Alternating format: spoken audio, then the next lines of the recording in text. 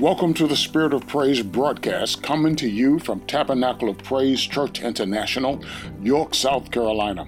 I'm Bishop Alfred Jackson. I'm thankful that you've tuned in today, and I pray that the message will bless you and impact your life in a powerful way. Thank you for tuning in. Enjoy the message.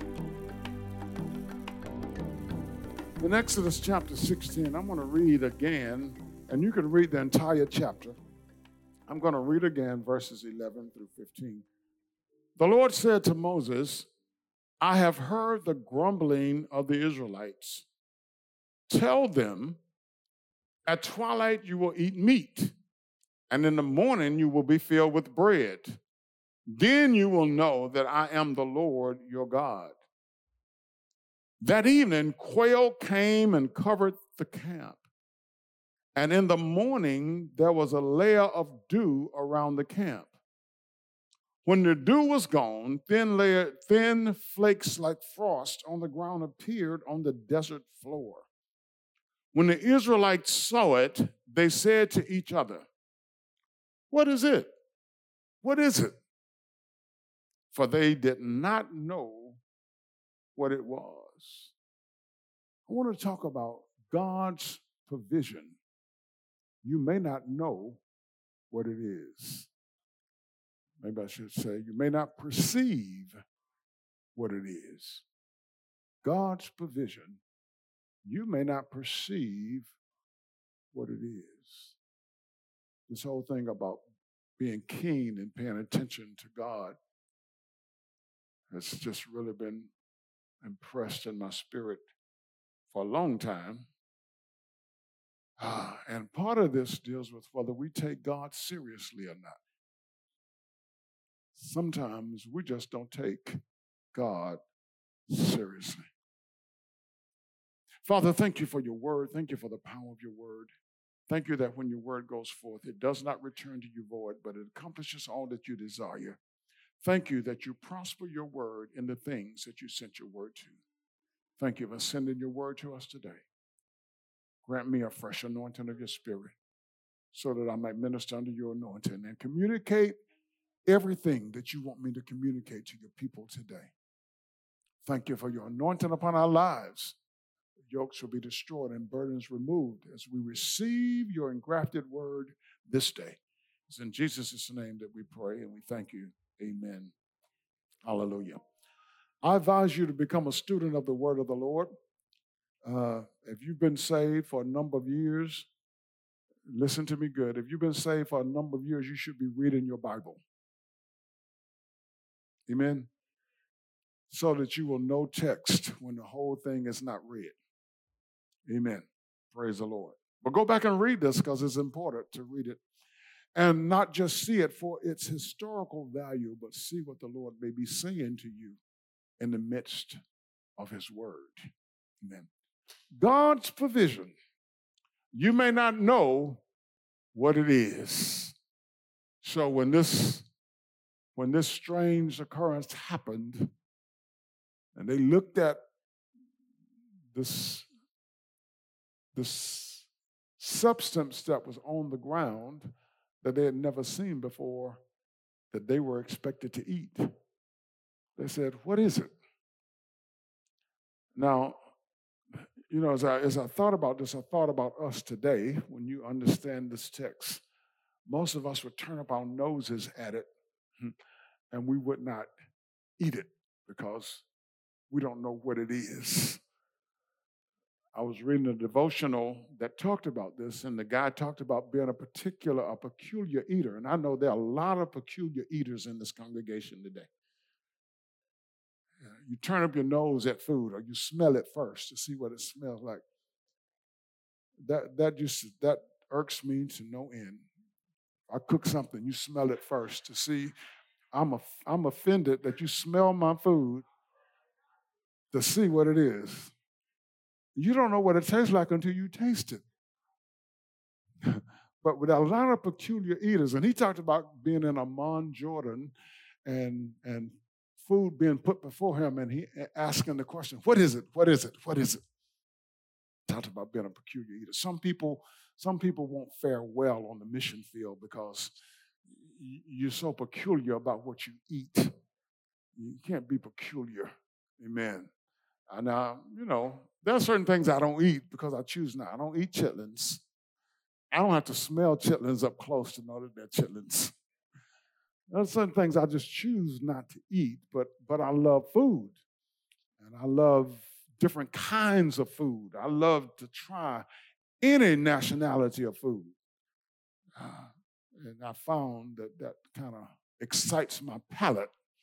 It makes my tongue come alive, my taste buds come alive, and know that there's much better food than food that's just cooked Southern style. Yeah. But anyway, this message will speak to us today, I pray. Starting out, the thing that the Lord laid on my heart is that God wants us to know that everything points back to Him. Think about stuff that happens in your life. Some way, somehow or another, things will point back to God. For success and victory and progress in our lives, God is the author. Now, victory does not come without pain. Success is not going to come without struggle. Amen. No football team wins a game just by going out on the field and playing. No player becomes good because he plays in every game. Nor does he become good because he goes to practice. Am I right? There's some hard work that has to go into becoming good. There's some pain that has to go into becoming successful. There's some struggle that has to go into becoming victorious and successful in our lives.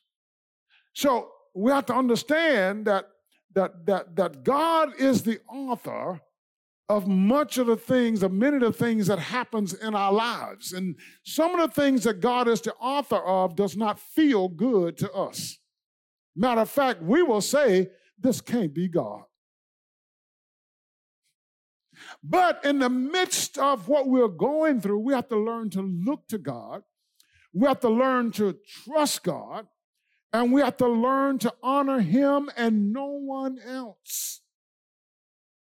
Thank God for the people in our lives. I thank the Lord for my parents who raised me to know the Lord. I thank God for my father who took me to Sunday school, who made sure that we were in Sunday school every Sunday. And when it was snowing and ice on the ground and we couldn't get to the sanctuary, we had Sunday school at home. I thank God for my foundation. But I got to honor God, who gave me a father who understood the value of laying a solid foundation for me. So I honor God. I thank God for people in my life. We thank God for our jobs. We thank God for our homes. We thank God for our family. However, it is in God that we live, that we move, and that we have our being. You're not living and moving because of the man you married or the woman you married. Thank God for them. Children, thank God for your parents, but you're not living and moving and having your being because of your parents. We've got to come to the place that we recognize the God that we serve and that we take Him seriously in our lives. God alone deserves the recognition. He deserves the honor. He deserves the glory and the praise. Not just in our songs. Not just in lifting our hands, not just in laying prostrate on the floor if that's what we do, but in our psyche, in our very minds, in our beings. We have to give God praise. We have to give God the recognition. And even when we're going through struggles, we've got to get to the place that we lift our minds to God and in our very beings that we're giving God praise in the midst of what we're going through. Because you're going to go through something in this life. You're going to go through something, and some of the things that you're going through, God orchestrated it. We sing, and I was thinking about this as we were singing, and if our God is with us, and if our God is for us, who can stand against us? What if God is standing against you? What if it's God who has taken a stand against you because of what he wants to happen in your life? Now, we don't want to talk about that. When we come to church and we sing our praises and we dance and we got our praise on and we got the prophetic word. But what about the obedience in our lives and the honor and the praise that we're really giving to God in our very being? What if it's God that is taking a stand against you? And when God takes a stand against you, nothing is going to change until you lift up your Nebuchadnezzar. Nothing is going to change until you change and begin to give praise and honor and glory to God in your very being, not just with your lips. I know that's a tough one, but have you ever stopped and said and asked God, are you against me? Am I going through something in my life because you have taken a stand against me and the stand that I've taken in my life? Because you see, we got a whole lot of stuff in the church. It ain't just dealing with sexual sin in the church. It's the whole issue of pride that people have. How is it that church people can have attitudes against another church person? How is that believers, let's say church people can do it. How is it that a believer cannot like another believer? Yeah, we do things wrong. We offend each other, but the Bible says that we can't. That when we allow that fence to settle there, then that root of bitterness grows up in us. And that whole issue of pride, of not wanting to submit first of all to God and then to our brothers and our sisters. God will take a stand against that, or has taken a stand against that. Because it's not according to his word. It's not according to his will, nor is it according to his way. You shall love the Lord your God with all your heart, your mind, your strength, and your neighbor as yourself. Well, who is my neighbor? Oh, I took food to that sister down on Green Street. That's my neighbor. No. Your neighbor could be your husband or your wife, right in the house with you. And you're angry and you're bitter and you've developed an attitude. Ooh, Lord Jesus. Let me go on and preach this message because, this morning I was meditating over this message and the Lord, and it talking about God's provision. And some of us reject God's provision even in our spouses. Jesus, help us. You got married, then they're not the right one.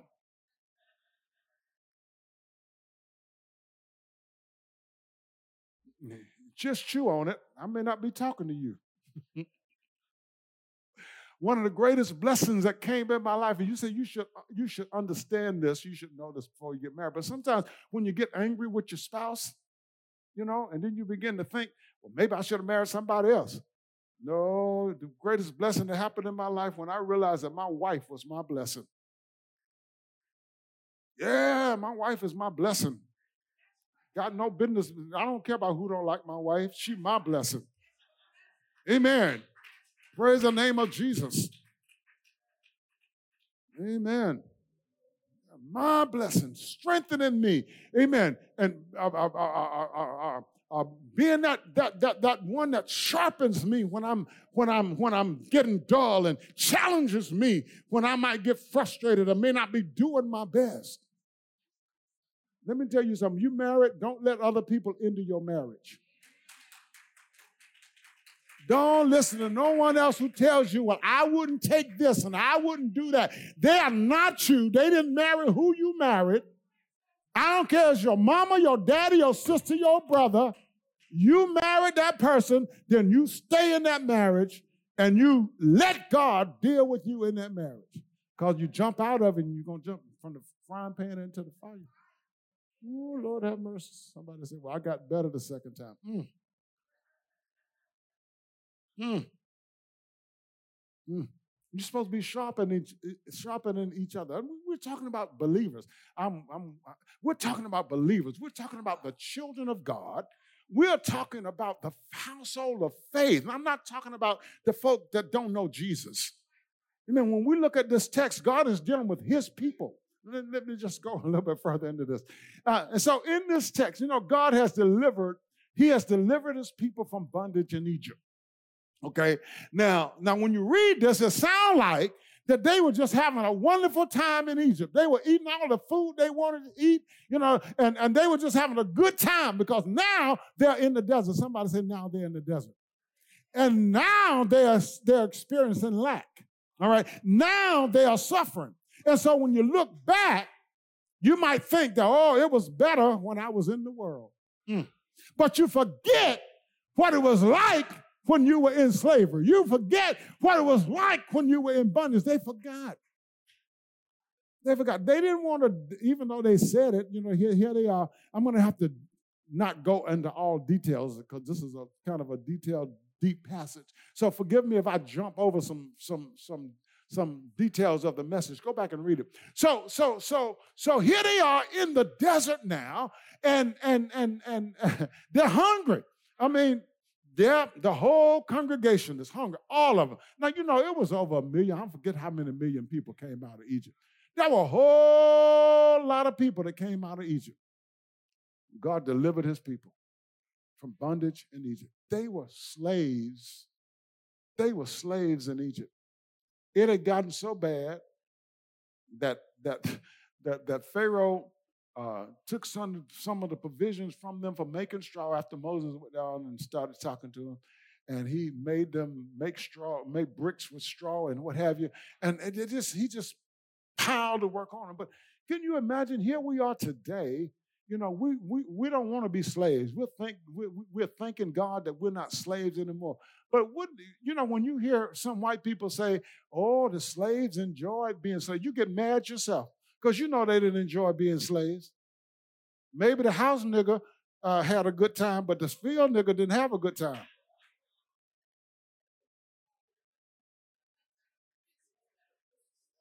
And the house nigger, as she was a woman, probably had to submit to that white man having sex with her. That's how we got all these light skin colors. Amen. My great-great-granddaddy was a slave master. Are you understanding me? A great. So, fathered 3 children by my great-great-great-grandmama. So if you are a house nigga, I know that's not a good word to use, but anyway, that's where it was. Maybe you had a little bit better than those that were in the fields and those that were working hard, but it was no fun being a slave.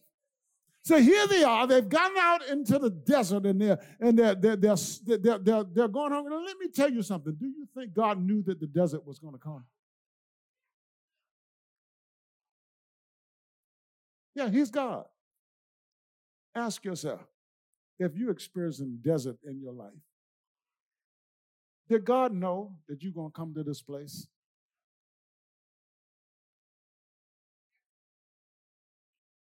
He knew. He knew. Everything you've gone through in your life, God knew it. Before you got to it, God knew it. That's what we've got to understand. We think that we stumbled into things. The devil made this happen. We talk about this all the time. Satan couldn't touch Job until God gave him permission. Now, that puts this in a different arena. So if God knew what was going to happen and God allowed it to happen, then you got to look at yourself.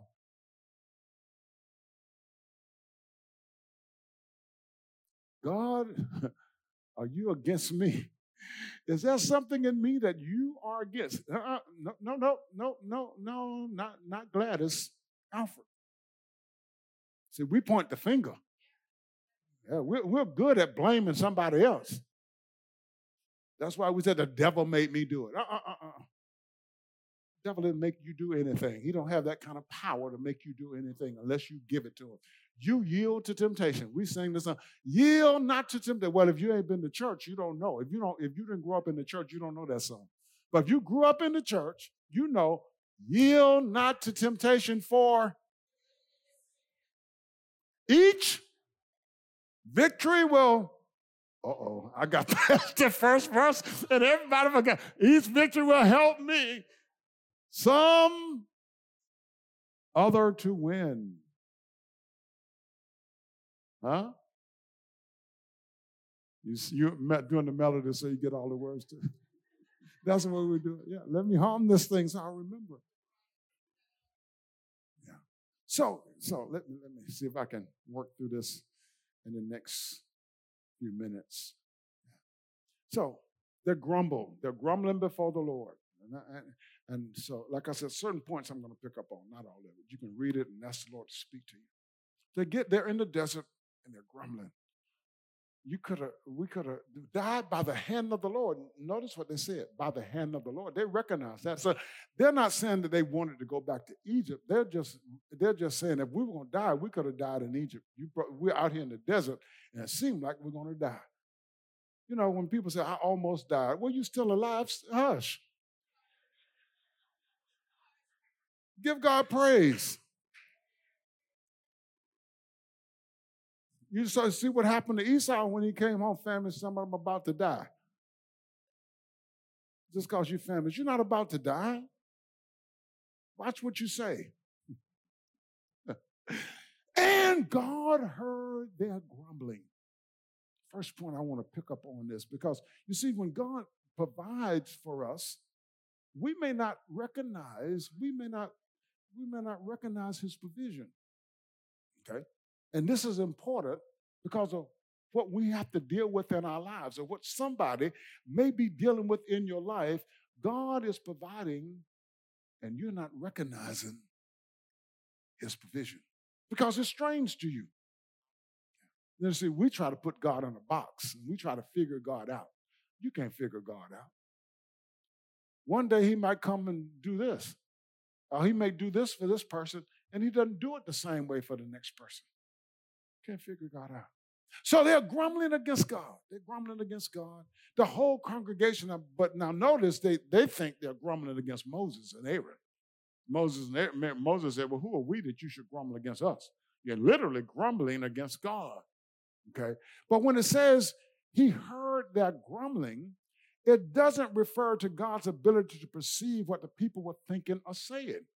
In God's omniscience, God always knows what we are thinking or what we are about to say. This phrase here means that God is paying attention and planning to respond to it. You know, many times when we talk about God, people grumbling against God, and we see it happening.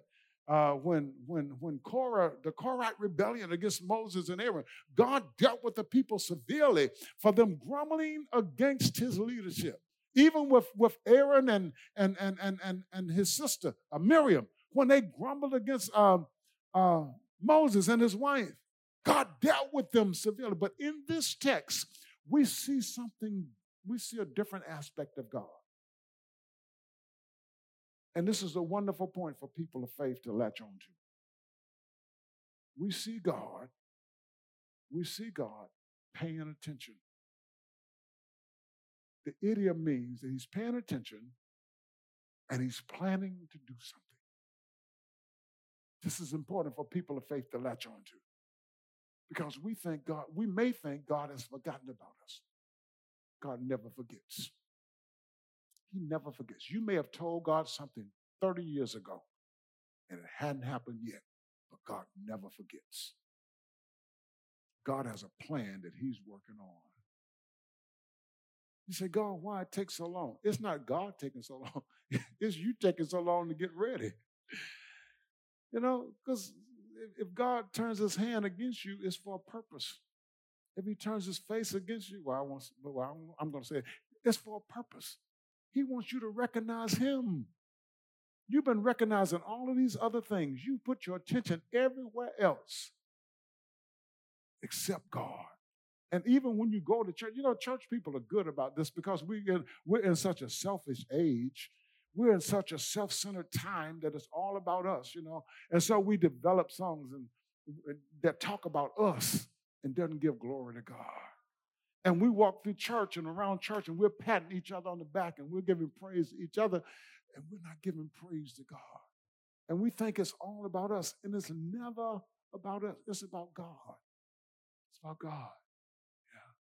Yeah.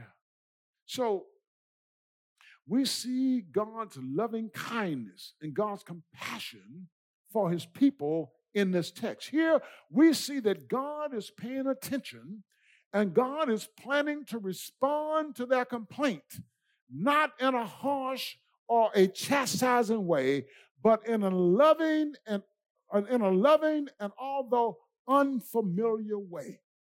He's going to respond. It's going to respond. It's going to respond. So in their complaining, in their complaining, God is paying attention. In your complaints against the Lord, and you may feel your complaint against the Lord is justified. God is big enough for you to complain against him if your heart is right.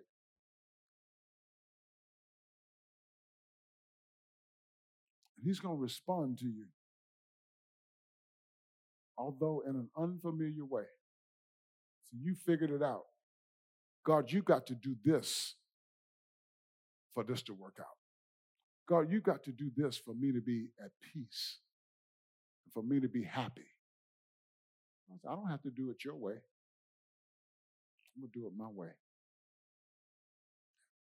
Yeah. And let me tell you, if you think God is trying to kill you, think about the times he saved you. You think God is trying to take you out, think about the times he protected you. If you think God is just trying to wipe you out completely, think about the times that he sustained you. See, when we're complaining and going through, we forget that we're still going.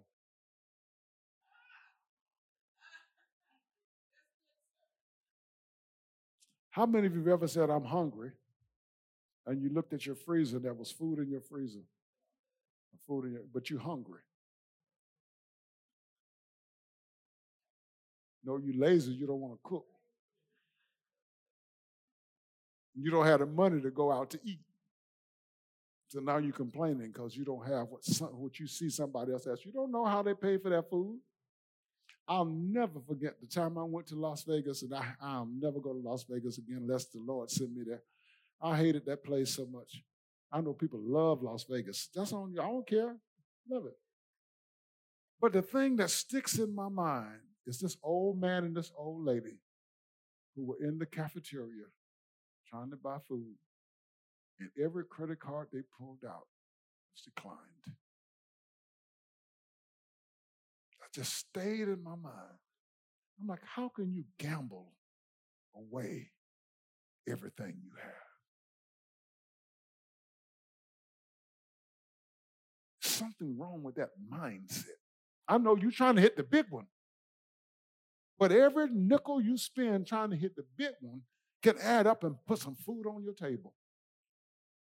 Anyway, yeah.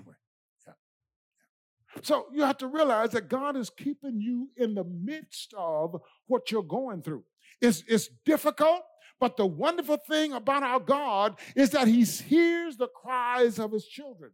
If we can just hold on, don't do anything foolish. Somebody said, don't do anything foolish. But wait on God. And you, hallelujah, and you may as well wait on him because it's him who's keeping you now. It's him who's holding on to you now. It's him who's keeping the bill collectors at bay now. It's him who's giving you a roof over your head now. Wait on him. Wait on him to finish the purifying that he has begun in you that you would never do for yourself. God does works in us that we won't do. First of all, we don't take him seriously. We don't take his word seriously. We say, other people said I can sin and get away with it. Has nothing to do with other people. It has to do everything. It has to do with what God has said. It has to do with God's law. We don't take him seriously. And shouldn't be looking at other people. We should be looking at the Lord. Peter says in 1 Peter chapter 4, verses 12 and 13, Beloved, think it not strange concerning the fiery trial which is to try you, as though some strange thing happened to you. But rejoice inasmuch as you are partakers of Christ's suffering, that when his glory shall be revealed, you may be glad also with exceeding joy. Some of us go through some fiery trial. Don't think it's strange. Believers, as I was writing this, I realized that God speaks to the non-believer as well who needs to listen, but he's dealing with us. And so when we're going through, we shouldn't think it's strange. Why is it that we give our lives to Jesus as Savior and Lord? We get baptized, but then we don't do what God wants us to do. Then we start going through and we say, Lord, why? Lord, why? Why am I going through this? I'm not supposed to go through this. See, we're Lord help. Yeah. Anyway. For the time has come that judgment must begin at the house of God. And if it first begins at us, what shall the end of them be who do not obey the gospel?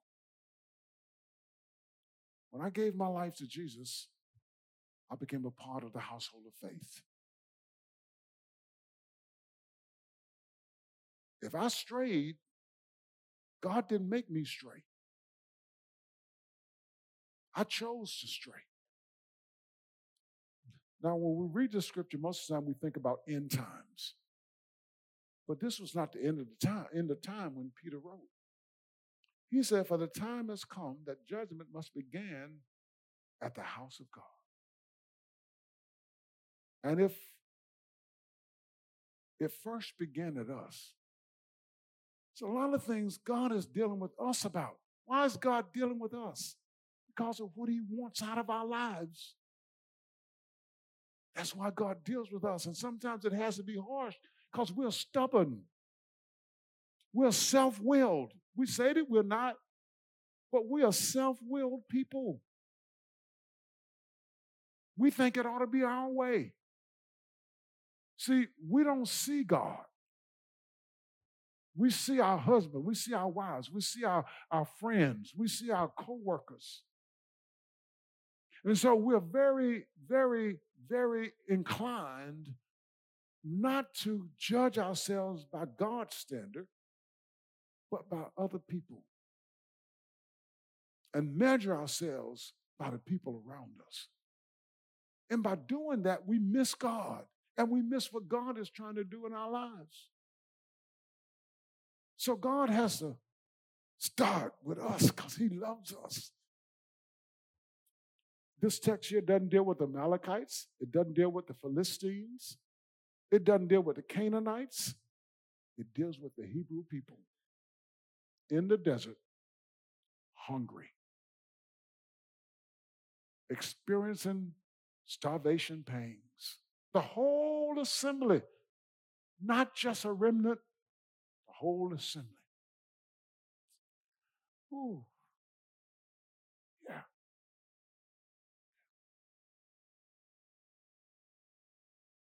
God's dealing with us. God is dealing with us. Dealing with us. Because he loves us.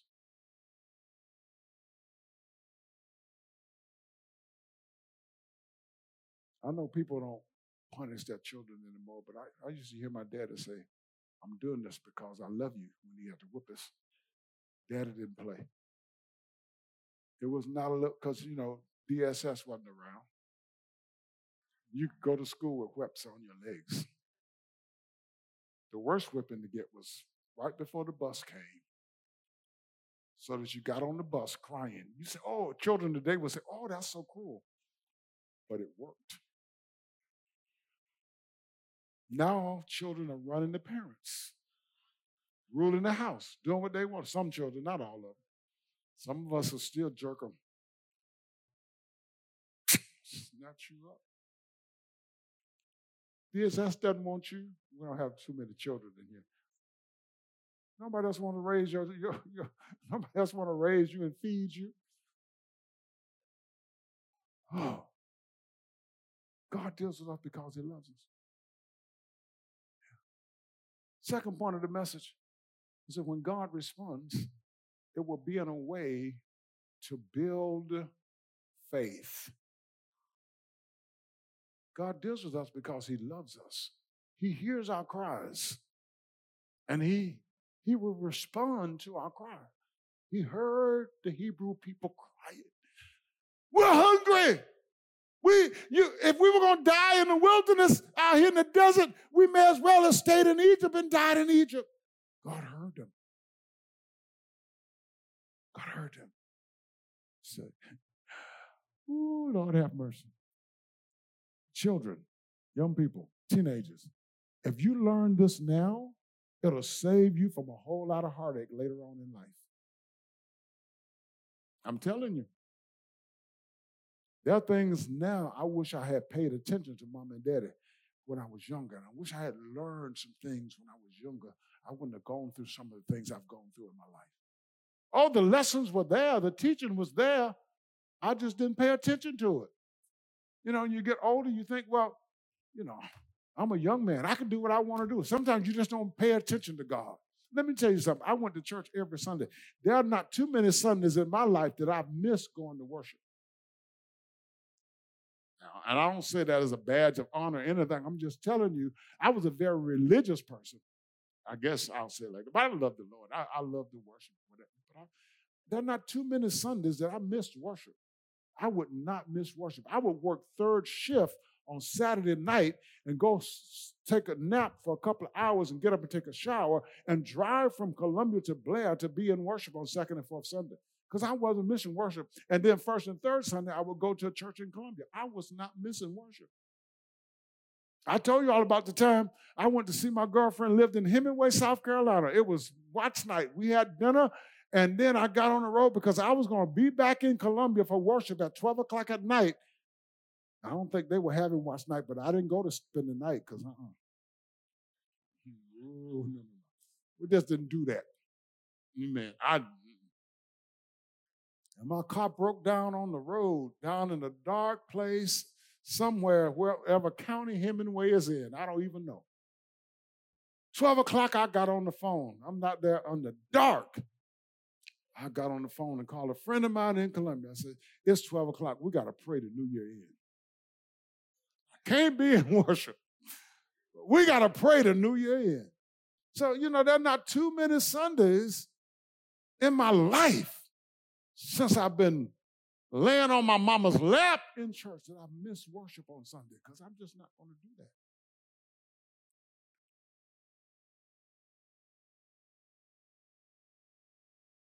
But just because I did that doesn't mean I did everything right in my life, because I didn't do everything right in my life.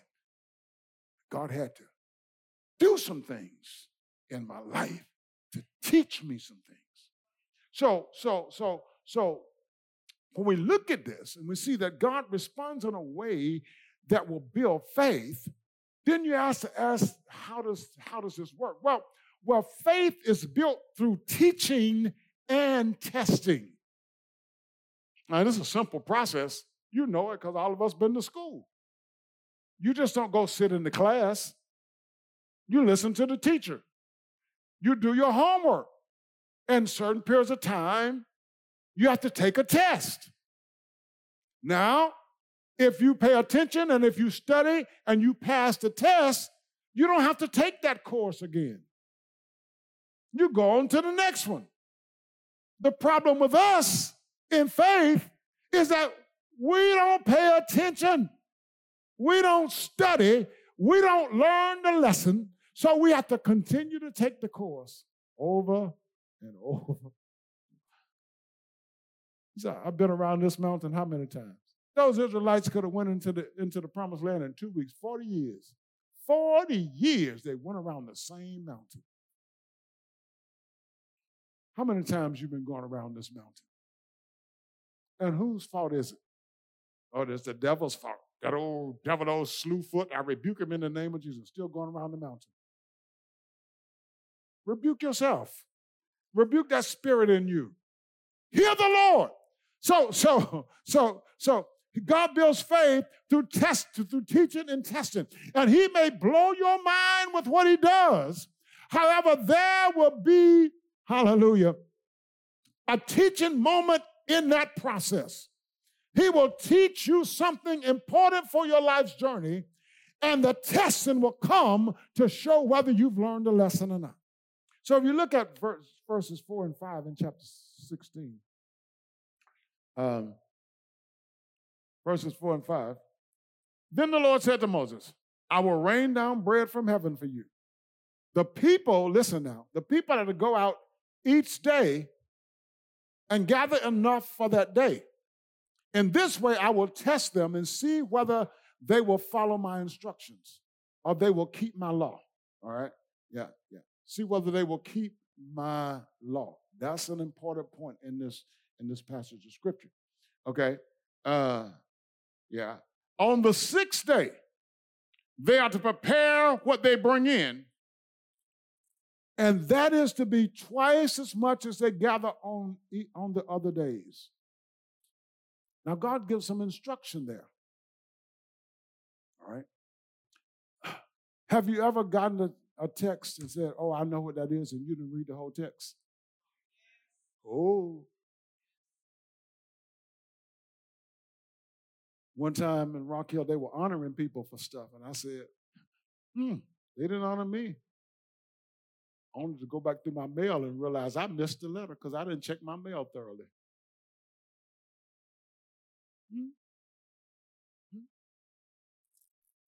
Are y'all following me? I know I'm not running over the pulpit and hooping home, but I hope you're getting some stuff out of this. There's some instruction in here. There's some instruction in here. There's some instruction in the word. Now listen, unless you read this, you don't know the instruction. So if I've said this before, if your spirituality is only in your singing and your worship and you're not in this word, you're missing something very, very, very important.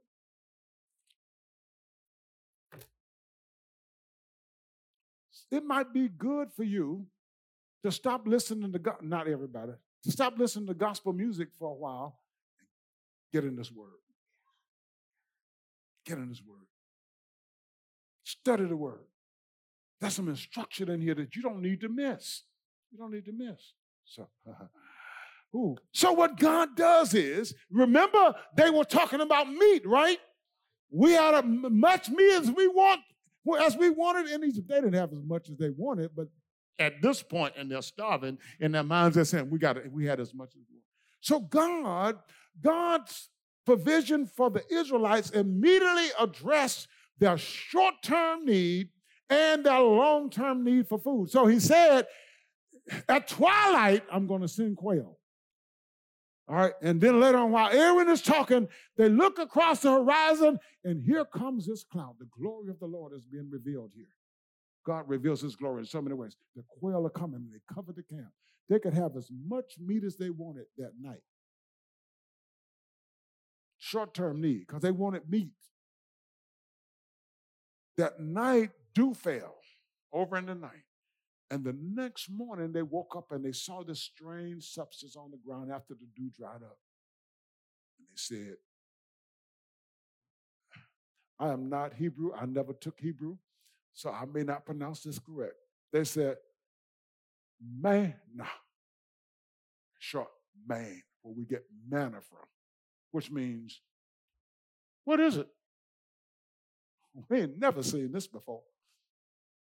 And when you study what manna is, okay, it's a substance that probably came from the excretion from insects on the tamarisk tree that had the taste of honey. Now, for 40 years, God fed them with manna.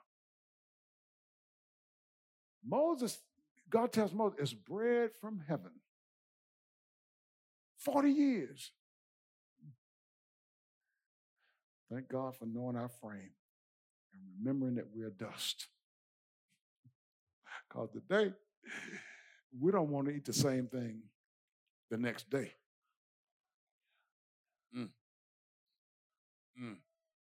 What is it? Now, God is meeting their need. They don't understand what it is. And this is one of the points. This is one of the points of the message. God is teaching them something in this. He does not meet your need according to your expectation. What are you expecting God to do?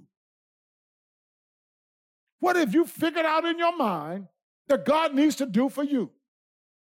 God does not meet your need according to your expectation because you are not God. Moses said to them, it is the bread the Lord has given you to eat. This is what the Lord has commanded. Now, let's get to these instructions, okay? Each one of you is to gather as much as he needs. Why is this so important? These are agricultural people, okay? So those of us who have gardens, and we have tomatoes and okra and all that stuff, I hadn't done it this year like I did it last year, but we start preserving stuff. We got an abundance right now, so I can my tomatoes and my okra and freeze my okra because I'm planning for later on. God said, nuh-uh. I want to teach you something. Here, you can only gather as much as you need for this one day. Each of you gather as much as he needs. Take an omer for each person you have in your tent or in your house. The Israelites did as they were told. Some gathered much, some gathered little, and when they measured by the omer, he who gathered much did not have too much, and he who gathered little did not have too little. Each one gathered as much as he needed. And Moses said, no one is to keep any of it until morning. God wants to teach you this. Scripture will say, man does not live by bread alone, but by every word that proceeds out of the mouth of God. Give us this day. God wants you to know that daily he will provide for you. You're trying to look down the road. And it's okay to plan for down the road. But right now, in the season that you're in, God wants you to know that you got to trust him day by day. And God wants you to know that he's faithful. You can trust him day by day. You can do it. Now, what happened if they gather too much? Because you know how people are. God really didn't mean that. I mentioned these are agricultural folks. So they are accustomed to storing up things in the storehouse and in their barns, for later on. So this is totally against the grain.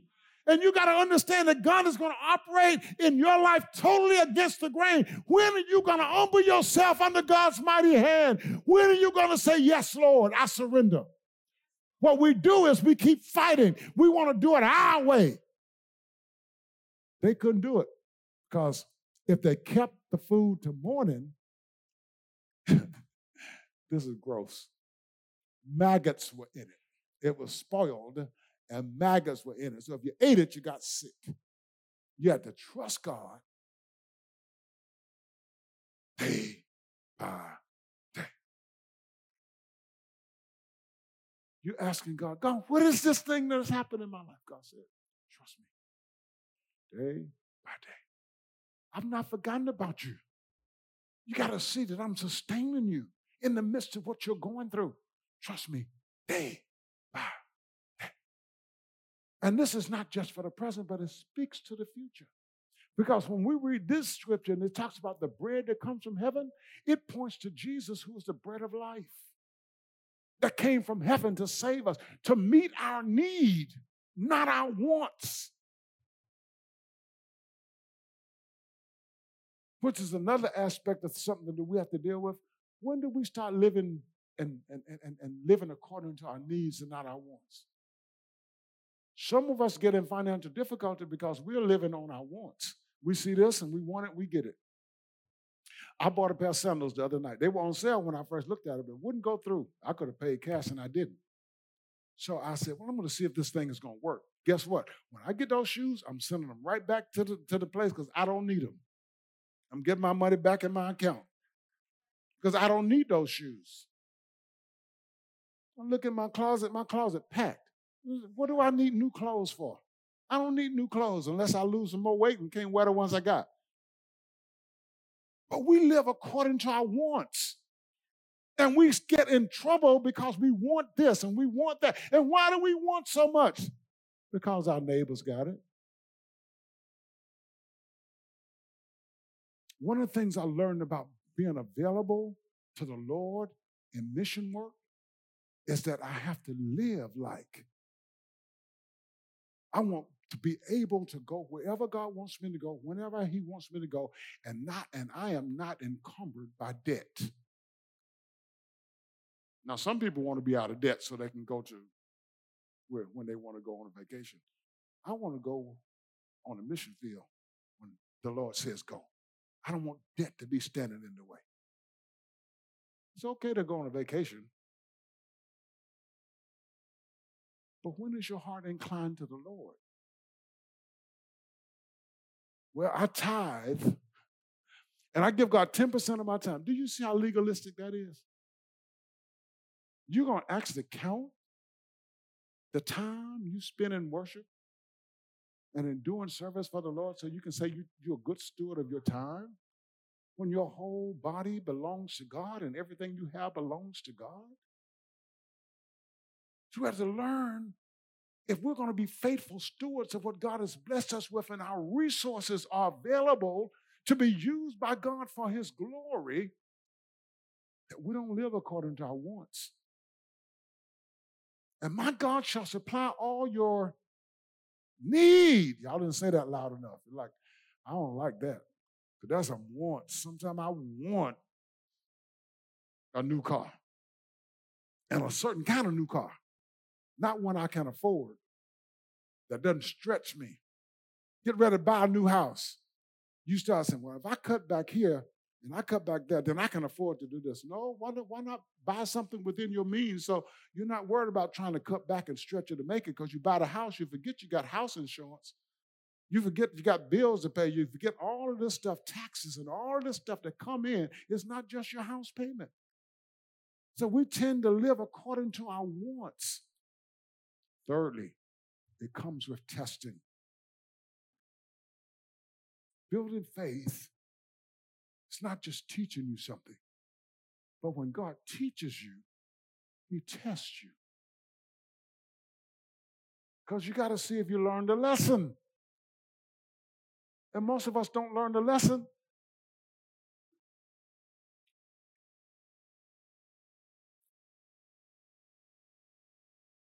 Because we skip over things. Y'all know what, anybody been to college, you know what Cliff Notes are.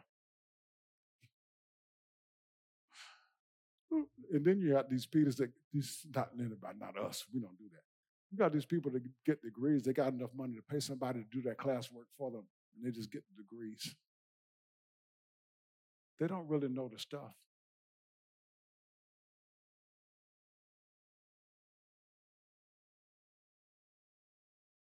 Where are we in the Lord? So God, this gift that God, the quail that God sent that night, now they didn't get meat. They didn't get meat every day. They got bread from heaven every day. But they could only gather so much. They couldn't keep it. Now, as people do, some people didn't pay attention. They went out and they tried to gather more than enough. And they found out that it spoiled. And later on, when they were supposed to be, down at verse 28, when they were not supposed to be gathering on the Sabbath, that was the other thing. On the sixth day, you gather enough for 2 days. This is how specific God is. Gather enough for 2 days. That's the only time you can gather more. It didn't spoil. So then this gift that God gave to them came with a test. The NIV says, it's translated so that I can test them to see whether or not they will keep my instructions. But it says I will test them to see whether or not they will walk by my law. Okay? In other words, the people's willingness to obey the manna giving law would show God whether or not they would be inclined to keep his covenant law as revealed at Mount Sinai. God sees ahead. So what God was doing in this instance, he's testing them to see if you can obey this, then you can obey this later on. But if you fail this test, you're definitely going to fail the test later on. And that makes sense, doesn't it? Unless you study, unless you go back and change your habits, if you fail the first math test and you keep on doing the same thing, you're going to fail the second math test and the third math test and eventually fail the course. Makes sense. So if they could keep this manna-giving law, then it would show that they would keep the Torah that will be given at Mount Sinai. It required faith for an agricultural people, as I said, because of what they were accustomed to doing, okay? They were being asked to restrain from their natural tendency to gather as much as was available, to gather in anticipation of time when no gathering would be possible. God was teaching them to trust him every day afresh. And they were challenged to think about his provision in a way that they had never thought about it before. He was testing his people. And you see, if you look at throughout the Exodus events, God tests his people time and time again. But he's building faith in them because he's getting them ready to enter the promised land. So what you're doing, what you're going through right now, you may not recognize the hand of God. It may seem strange what the Lord is taking you through. It may seem real strange. Some of you have been through stuff that seems strange, but it built your faith. God knows what he's doing. Will we allow him to do it? Will we allow God to do what he's doing in our lives to get us to the place where we trust him and we know how to trust him and we pay attention to the hand of the Lord and the movement of the Lord and the times and the seasons that we're in so that we trust him in the midst of whatever it is. Because let me tell you something, you're never going to stop going through. You're going to go through one thing and then to another thing and through another thing until the Lord calls you home. But in the midst of it, the peace of God that passes all understanding will keep your heart and your mind through Christ Jesus. God knows what he's doing. God knows you.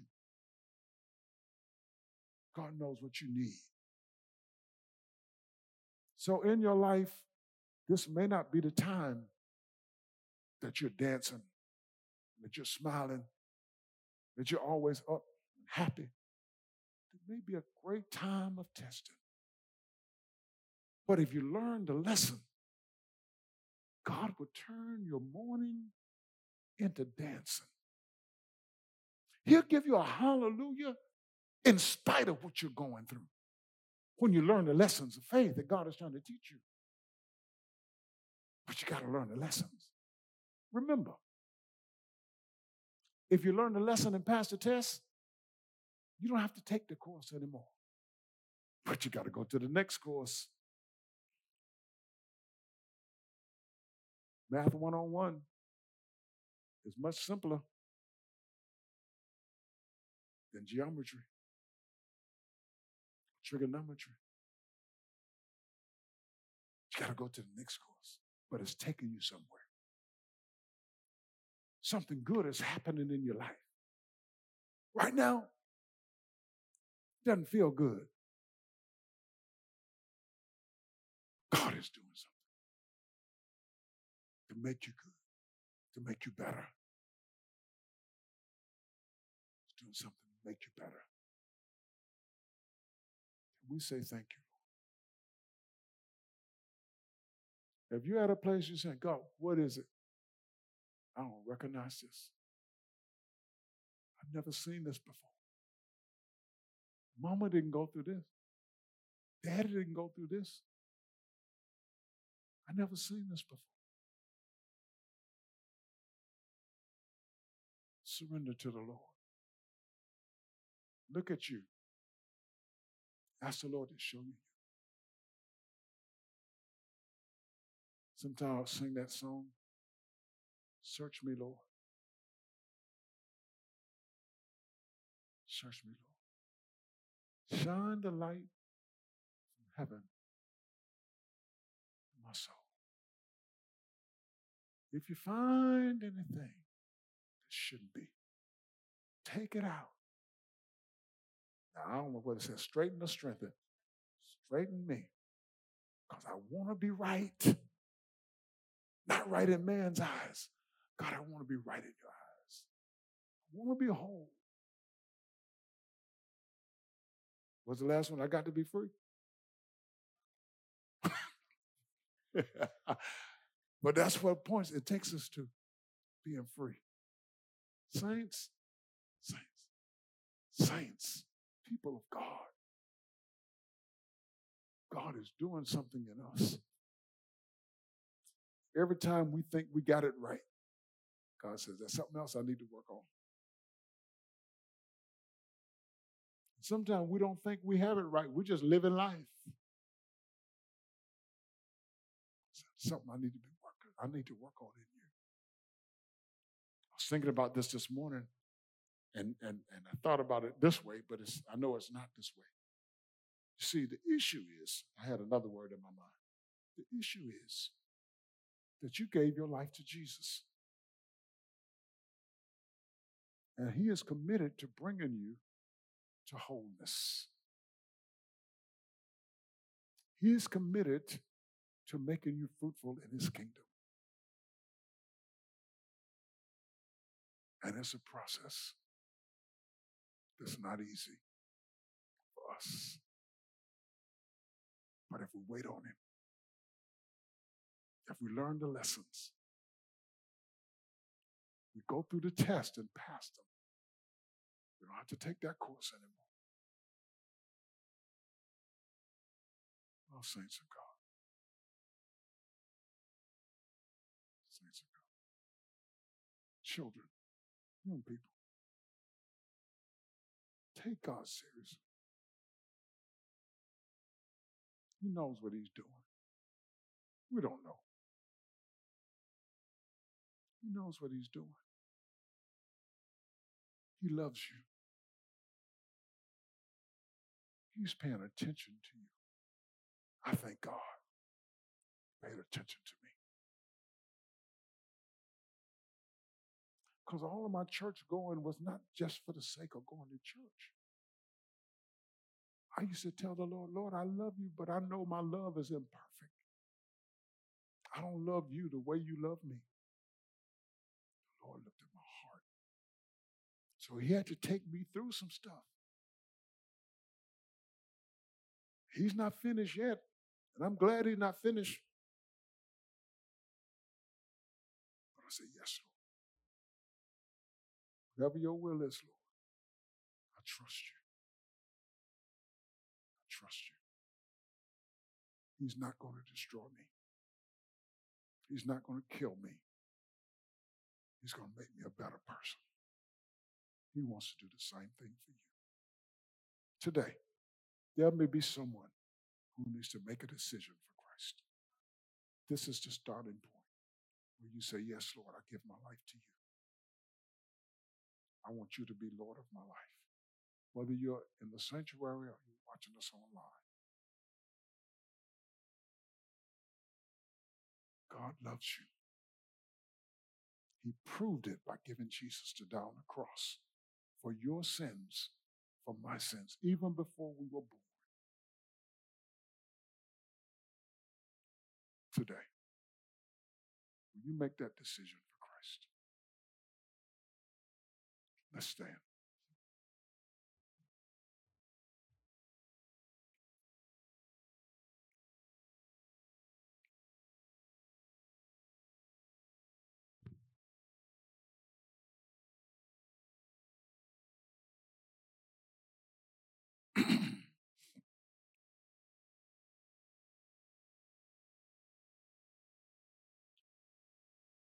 Just go to Just an old song the church would sing. Come to Jesus. Come to Jesus. Come to Jesus just now. Just now. Just now. Come to Jesus just now.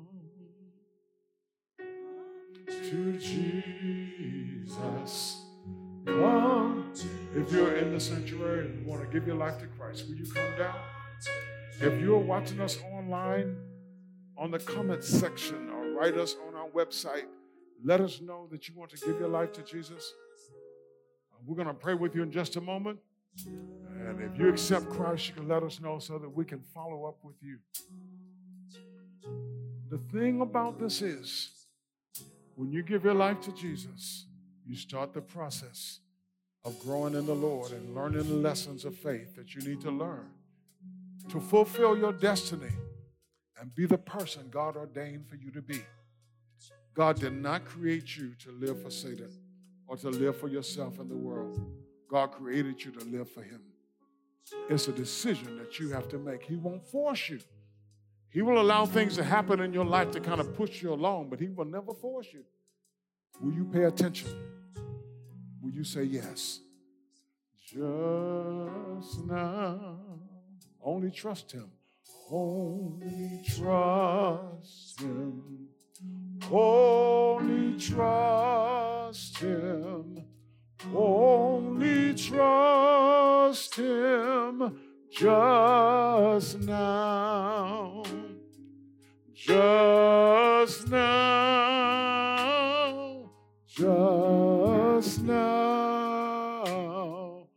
Only trust Him just now. If you would like to give your life to Jesus, I want you to follow me in this prayer. Just follow what I say in this prayer, or you can pray your own prayer. But what we understand is that Christ satisfied God's law by dying on the cross. God's law says the soul that sinned, the person who sins must surely die. Jesus died in your place. He satisfied the righteous requirement of God's law on your behalf. So we're going to pray this prayer that speaks to that. And if you want to be saved, pray that prayer. But it's not just enough to pray and ask Jesus to come into your life, because the Lord doesn't have secret soldiers. Okay? He doesn't have people that are ashamed of Him. He said, if you're ashamed of me before men, I'll be ashamed of you before my Father in heaven. So it's not just enough to pray and ask Jesus to come in, but there has to be a public profession of your faith in Christ Jesus. And it doesn't matter. All of us have done it. You know, I remember at 10 years old going up to the front of the church and making my confession of faith to the pastor at 10 years old. All of us who've accepted Christ have done it. It's nothing to be ashamed of. The Lord will be with you as you walk. Or somebody, if you start out, somebody will come and take you by your hand and bring you to the front. Or you right, and somebody's watching immediately to respond to you. So repeat this prayer with me. Lord Jesus, I am a sinner. I deserve death because of my sin. But Jesus, I understand that you died on the cross to satisfy God's law on my behalf. You took my place, became my substitute by dying for me. Thank you, Lord Jesus. Lord Jesus, come into my life. Save me from my sin. I receive you now by faith. I thank you, Lord, for saving me. And today, I confess before people, before those around me, before my family, I confess today that I have received you as my Savior and my Lord, and I am saved today. Thank you, Father. Amen.